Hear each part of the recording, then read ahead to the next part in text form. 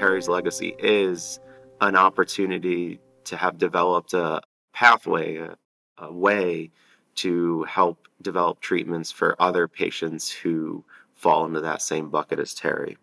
Other Terrys, if you will, who have a diagnosis of an ultra rare disease and are left with basically nothing to do.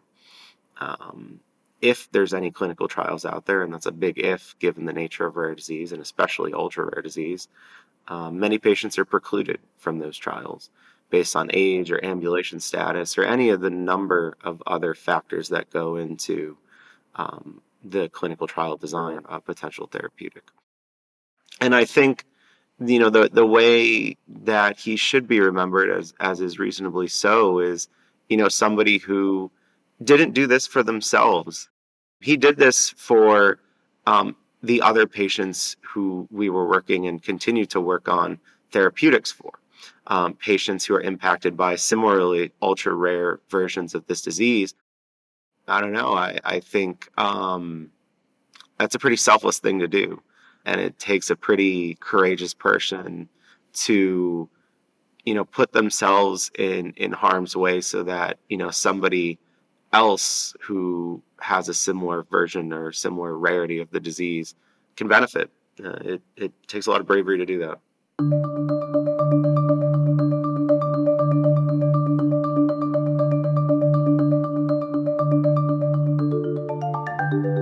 Rich Horgan founded Cure Rare Disease in hopes of developing a treatment for Duchenne muscular dystrophy, a rare disease plaguing his younger brother, Terry. This 4-year journey, marked by triumphs and challenges, united global scientists and supporters, offering hope for Terry and DMD patients worldwide. The organization has since expanded its mission to 15 drug development programs and recruited collaborators across continents, begging the question, how many lives might Terry's legacy yet save? I'm Todd Poley, and in this episode of Vital Science, we sit down with Rich Horgan, founder, president, and CEO of Cure Rare Disease. We talk through the company's drug development journey with DMD, its collaborative approach to research, and where rare disease therapies are headed in the years to come. Welcome to Vital Science, Rich. We're honored to have you back for another episode. Could you tell us about yourself and your role at Cure Rare Disease? It's great to be back, Gina. I'm the founder and CEO of Cure Rare Disease. As you may remember, we're a nonprofit biotech, now based out of Connecticut in Woodbridge, focused on the development of advanced modalities for rare and ultra-rare neuromuscular and neurodegenerative diseases. And I'm happy to be back. Great. So tell us the story of how Cure Rare Disease was born. I'm sure it's a interesting story because it was born from passion and love and all of those nice things. Yeah, that's right. I started Cure Rare Disease about 6 years ago now in an effort to help my younger brother Terry. So Terry's story goes back to the mid 90s when he was born and diagnosed a few years later with a disease called Duchenne muscular dystrophy. DMD, as it's abbreviated, is a rare muscle wasting condition for which there's still really no cure. And it's a progressive disease that impacts almost virtually boys exclusively and young men. And it's caused by a mutation in the dystrophin gene. And the dystrophin gene is responsible for stabilizing the muscle membrane. And so you can think of it as shocks on a car. Without dystrophin, the muscle is fragile and turns over at a much greater rate than you or I's muscle would. And that's really where the story started. Years went by, and Terry was 4 years younger than I was. And we grew up together, and I watched as the disease started to sort of creep into center stage. And some number of years later, I found myself finishing up business school in Boston, and I had an opportunity to try to do something very tangible to change that outcome. And so I pulled together a group of researchers and clinicians from around the United States, and many, many others who helped to support the early mission at the time. And we developed genome editing technology using CRISPR that we found corrected the mutation in vitro, in upregulated the missing protein in vivo, and that story took about 3 years to unfold until we got FDA approval to dose Terry.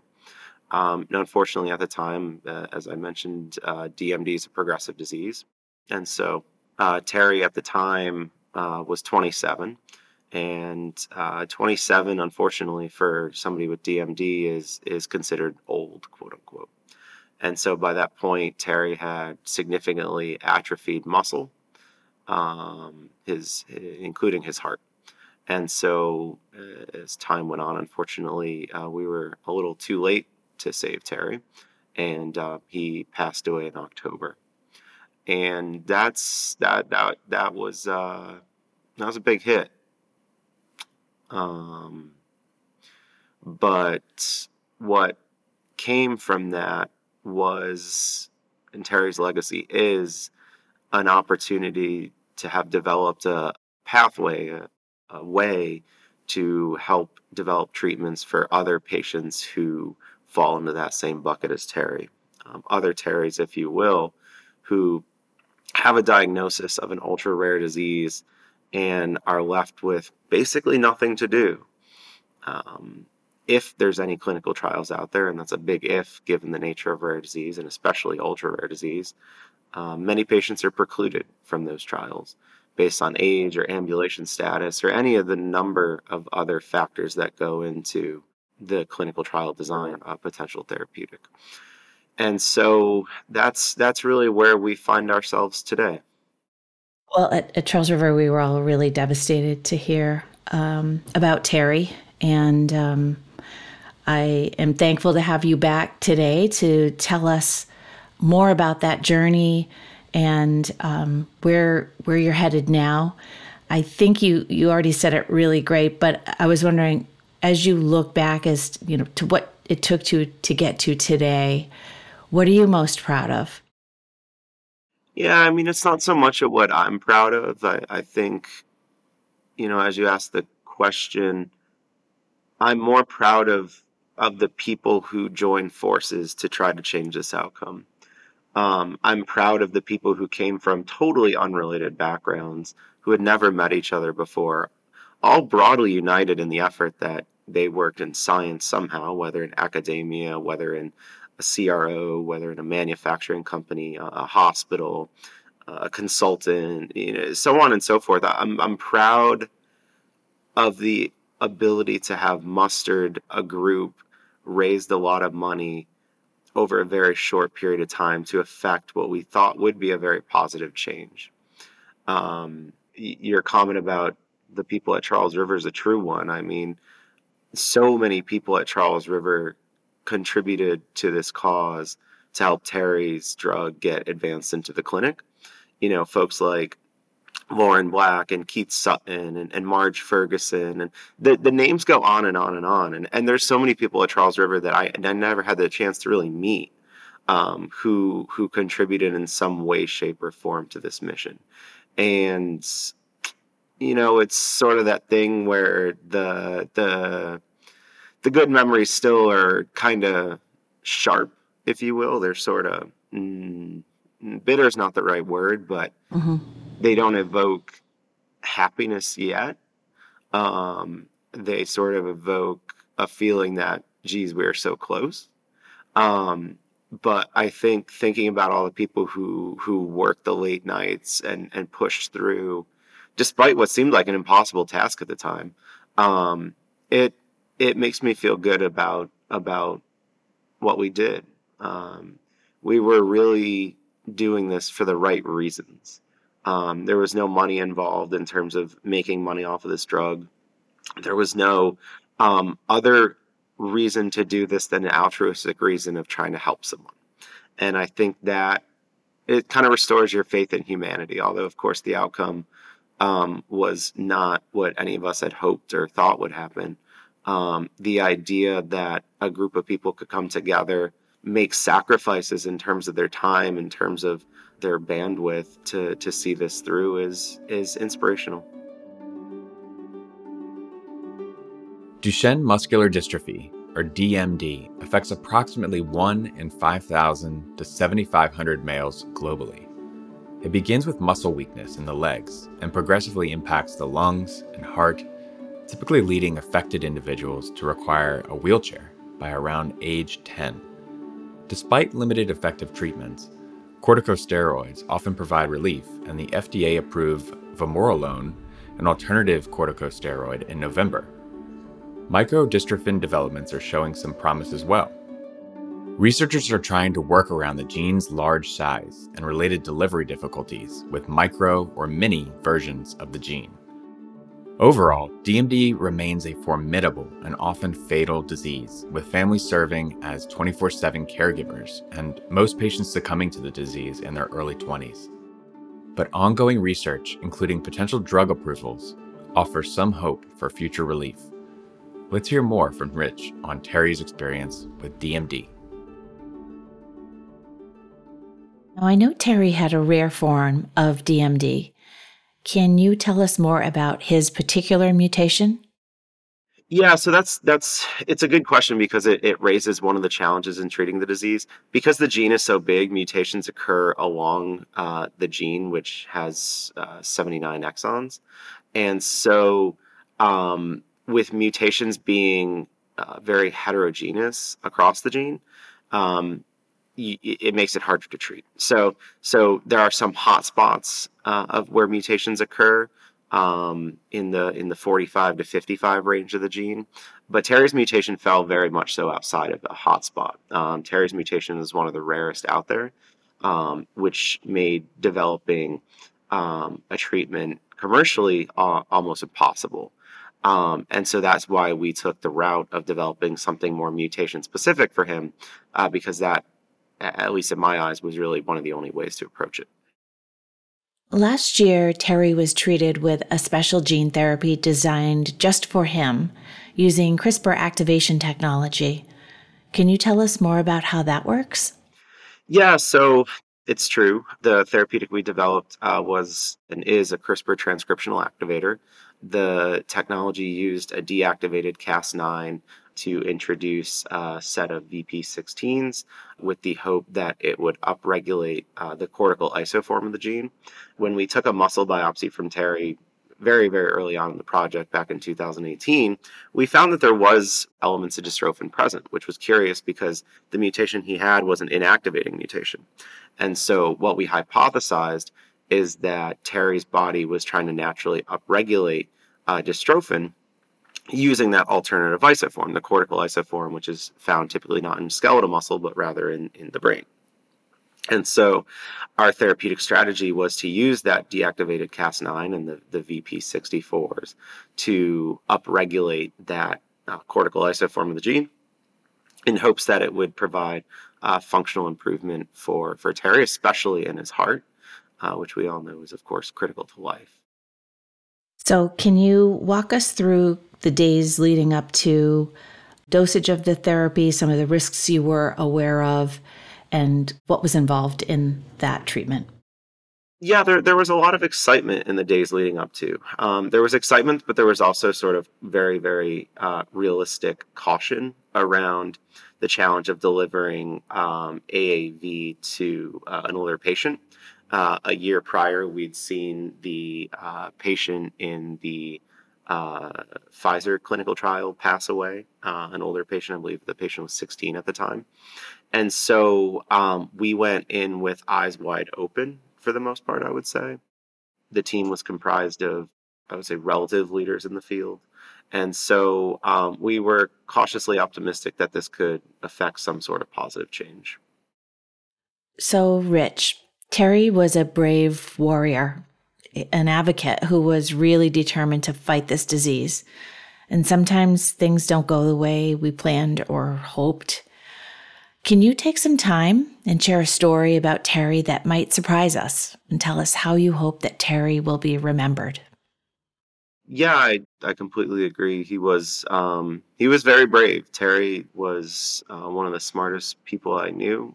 He graduated from Cornell and worked there full time afterward. And Terry went into this with very much so eyes wide open. I would say he really knew more than we as family did in some ways about his own body and where he was, in terms of the disease. And so, with that being said, I think it underscores the bravery with which he moved into this clinical trial, knowing that a patient who was older passed away a year ago, although a different drug, still an AAV, knowing that he was losing function. Uh, Certainly had already lost function of his legs, but was now losing function of even his hands. And so, I if I put myself in his shoes, I think like, wow, knowing all that, it again underscores the bravery with which he went into this trial. And I think, the way that he should be remembered, as is reasonably so, is somebody who didn't do this for themselves. In reading some of Terry's messages, it very much so illustrated somebody who was doing this not because they thought they were going to get up and walk again, not somebody who thought that they were going to be, cured of a disease that had progressed so far and so long. He did this for the other patients who we were working and continue to work on therapeutics for, patients who are impacted by similarly ultra rare versions of this disease, but are much younger and who have a good chance, a possible chance at seeing a really meaningful outcome from a potential therapeutic down the road. And so, I don't know. I think that's a pretty selfless thing to do, and it takes a pretty courageous person to put themselves in harm's way so that somebody else who has a similar version or similar rarity of the disease can benefit. It takes a lot of bravery to do that. When Cure Rare Disease was founded, it was focusing on Terry's specific DMD mutation. But are there other diseases you're investigating and other modalities and platforms at this point? You're right that when we started, we were almost solely focused on developing Terrace therapeutic. As progress was made and as time went on, other families and researchers reached out to us with a similar challenge, that they were impacted by an ultra rare disease. And so since then, we've started developing and are well into developing, almost to the point of IND submission, therapeutics for other diseases targeting different neuromuscular genes, such as several limb girdle subtypes, ADSSL1, as well as neurodegenerative diseases like SCA3. Beyond genome editing, which we generally employ for the DMD ultra rare mutations, we've started, and most of these diseases that are well into development and almost to the point of IND submission are leveraging gene replacement and antisense oligo technologies. And so the way we really look at it is, when faced with a disease, what tool in the proverbial toolbox, gene replacement, gene editing, antisense oligos, is best poised to treat that disease. And so, where we stand now, we've got 4 or 5 programs late in preclinical development, beginning large scale manufacturing, and then a number of other programs that are in that either early discovery or pharmacology stage around the point of pre-IND submission. So it's an exciting time to see the evolution of CRD, despite the tragic outcome, at what it's capable of doing as a collaborative effort. And can you explain to us how important patient voice is in the drug development process, not only in design, but also in the clinical trials? Yeah, absolutely. I mean, I think the idea of patient voice is critical. It's this idea where you need the patient input. You need to understand what's important to the patient. You need to understand, what are we trying to get out of improving function from this patient, and what are we trying to do here at the end of the day. I think it's easy to get sort of caught up in the ivory tower theory of, okay, all these patients want to run and walk again. And of course, while that's true, there's incremental steps to getting there. for DMD, for really any other disease that can be treated by gene therapy. And it takes time, but you need everybody at the table, and you need to understand what the patient considers to be a definition of success.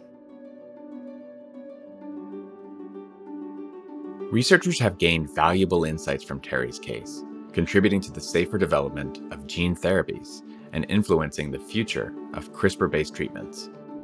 These findings, published in the New England Journal of Medicine, indicate that treatment failure didn't stem from CRISPR itself, but was likely an immune reaction to the viral vector used to deliver the therapy. Each data point collected helps paint the picture of how a potential drug or how a class of modality can work. These learnings enable researchers to refine dosing approaches for future patients, particularly older individuals, promoting increased safety in the ongoing development of gene therapies. Let's hear more from Rich on how these therapies could impact patients' lives. So, looking ahead to these emerging therapies that are hitting the market, how can we make sure they're accessible to patients who really need them? I'm glad you asked this. Accessibility is one of the biggest issues facing gene therapy today. Accessibility not only of approved therapeutics such as Zolgensma and the potential approval of some upcoming therapeutics, which are approved or may shortly be approved, and insurance will probably eventually cover those therapeutics. It's also the issue of what about the ultra rare diseases that are too rare in nature to be able to ever have full FDA approval to unlock the ability for insurance to cover it. And that's one of the things that we're focusing heavily on at Cure Rare Disease. Over a year ago, I brought on Eric Faulkner, previously from Novartis, who's one of the leading thought leaders in reimbursement strategy, to design a blueprint of what it could look like to create a financing pathway for non-commercializable ultra-rare diseases. This is the long tail of ultra-rare disease that people have been hesitant to touch because there is no clear way to get paid for them, more or less. And so a year later, we've developed a blueprint with the support of the Muscular Dystrophy Association and their funding to conceptualize a practical and tangible way to pay for ultra rare disease therapeutics. And so that blueprint, that white paper, has been completed, and we're getting stakeholder feedback now from different groups, payers, regulators, manufacturers, so on and so forth, to understand the perspective, where are the gaps that we have. And we'll be presenting this paper both in publication as well as in presentation in the coming months. And I think this is something that I really encourage folks to reach out about. If there's one big thing I could leave you with from this conversation is, the idea and the tangible plan that's been developed and is being iterated upon as we speak is one that could lift all boats in terms of developing therapeutics for patients who have historically been overlooked and neglected. And this is one of the most important things we face as an industry today is how do we make sure that even the rarest of the rare can benefit from treatment? Well, it sounds like there's a lot of work to be done, and you've recruited allies for the cause. In what ways has the rare disease community increased disease awareness and the advances in treatment in recent years? I think there's a number of ways that the rare disease community has increased our ability to treat rare diseases and awareness. I think this community is one of the most engaged and passionate communities out there. This community is one that will show up to Capitol Hill to advocate for congressional funding, approvals, you name it. This is a community that will show up and advocate and rally for the cause. And so, engagement is one of the biggest things that the patient community can do. Donating, samples and adding to biobanks is another. I would say the other thing that this community is good at is fostering collaboration. Rare disease, of course, by nature is very rare, and so it generally almost always takes a collaboration to be able to advance a therapeutic from bench to bedside. And so, the rare disease community is great at that. They need to keep doing that. Fighting disease is one of those battles that it's very much so a marathon, and you have to just keep pushing, even when you're tired and you just want to sit down and say, well, let me take a breath. You just need to keep pushing and being steadfast about how do we keep going and going and going and going. To keep this momentum, Cure Rare Disease takes a collaborative approach to drug development. When deciding to develop a therapeutic, they first study the existing ecosystem, including academics, clinicians, and research models. They then virtually engage with current experts and identify a leading researcher to develop early therapeutic prototypes. This could be a gene replacement therapy, antisense oligonucleotide, or genome editor. Once some progress has been made together with the academic institution, Cure Rare Disease's translational team, including toxicologists, regulatory leads, and manufacturing leads, gets more involved. They guide the program from early development in academia to late preclinical development, scaling up manufacturing, conducting toxicology studies, and eventually submitting the IND. Clinicians are also involved downstream to ensure a seamless transition to the clinic. Rich and his team put a high value on collaboration, openly sharing findings and developments, which leads to efficiency for not only their own research, but rare disease drug development at large. Speaking of collaboration, in 2020, Cure Rare Disease partnered with Charles River scientists to insert CRISPR into the adeno-associated virus, or AAV system. Can you tell us how this CRISPR activation works? So CRISPR activation works to sort of do exactly as the name implies. It acts to use a deactivated Cas9 to upregulate, along with a set of VP16 transcriptional activators, the targeted mutation. So we targeted it toward a cortical form of dystrophin. You could target it to different targets as well. But that's what we used it for, and we found that it performed well in vitro before packaging it into AAV. And then we found that it worked well in vivo once it was packaged into, at the time, an AAV9. And what made this partnership sustainable and successful and actually lead to getting the therapy to Terry, the first of its kind in the US?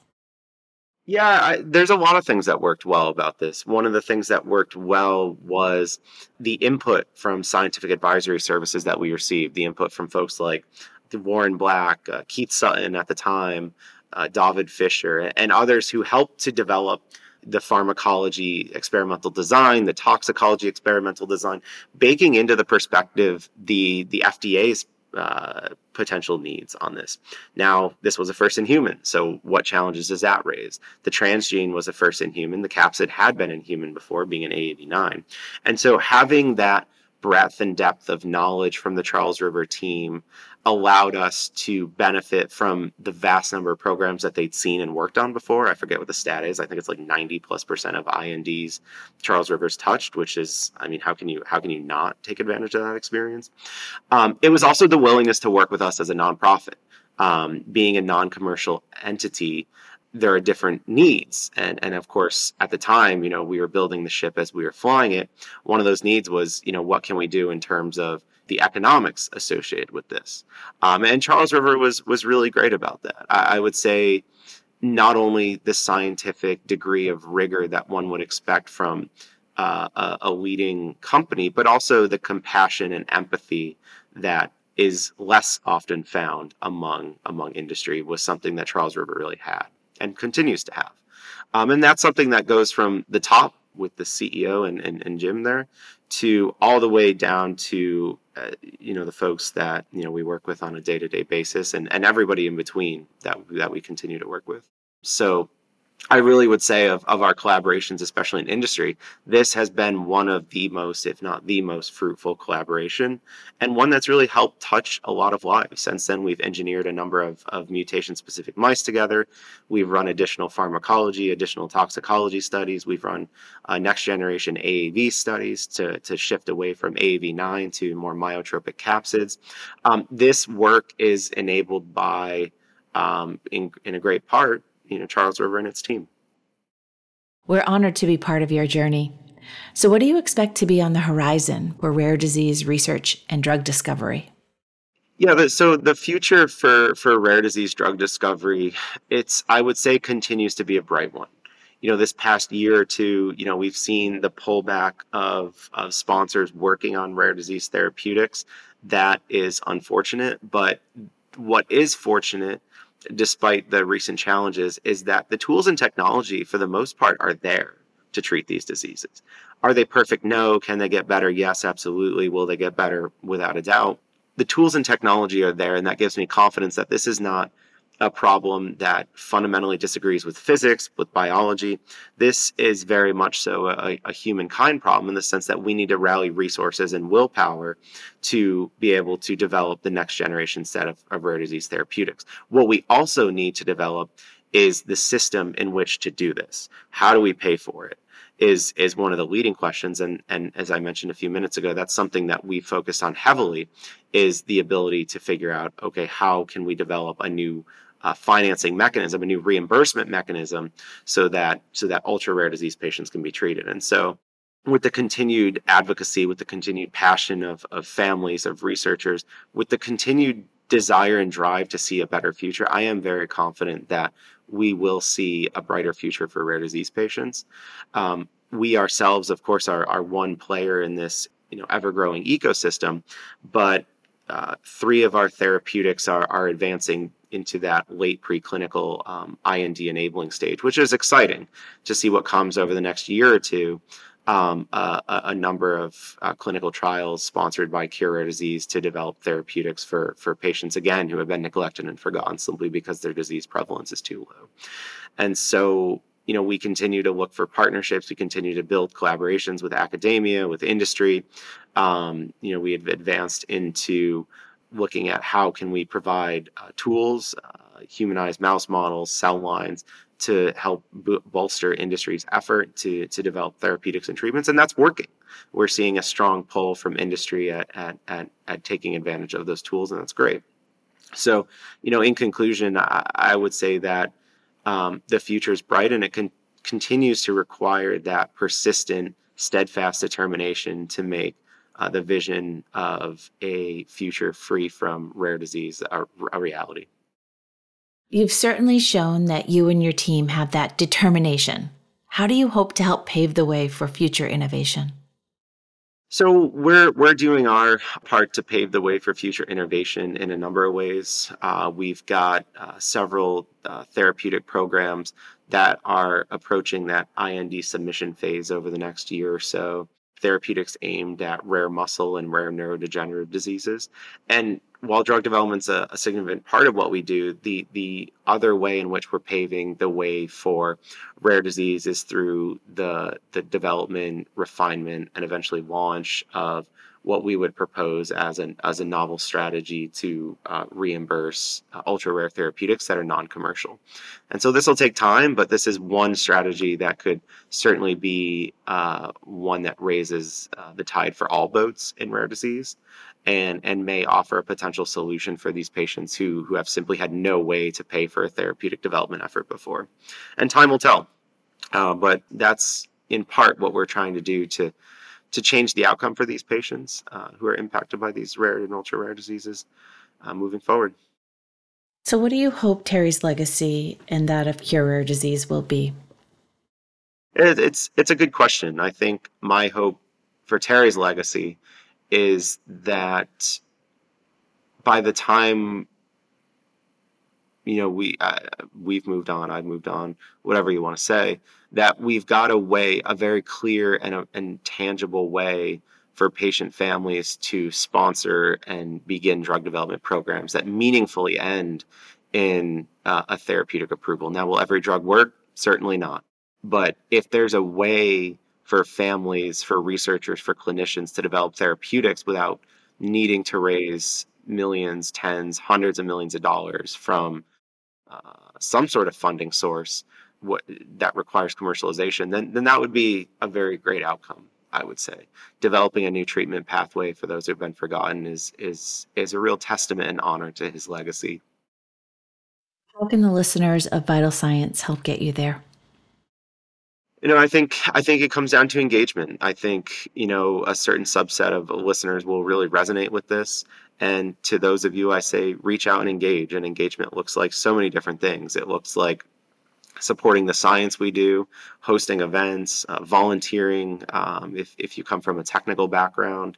There's so many ways to engage. It really comes down to the individual and how they are currently in life and where they find themselves. But I think the broadly applicable statement here is reach out and engage. Some of our best people have come from initial emails that said, "Hey, I heard XYZ and I'd love to talk to you." Very inspiring and motivating for sure. Thank you for having me. I really appreciate it. And if folks want to reach out and learn more, I encourage them to go to cureraredisease.org. Rich Horgan is the founder, president, and CEO of Cure Rare Disease. Looking ahead to our next episode of Vital Science in March, we'll hear from Sarah Almond of Mission Therapeutics, a global leader in mitophagy, a quality control process that could lead to the prevention of Parkinson's disease. Until then, thanks for listening. Did you know that Charles River has a sister podcast, Eureka's Sounds of Science? This monthly podcast shares scientific, patient, and advocacy perspectives on trending issues in the drug development industry. You can subscribe to Vital Science and Sounds of Science on Apple Podcasts, Spotify, Stitcher, or wherever you get your podcasts.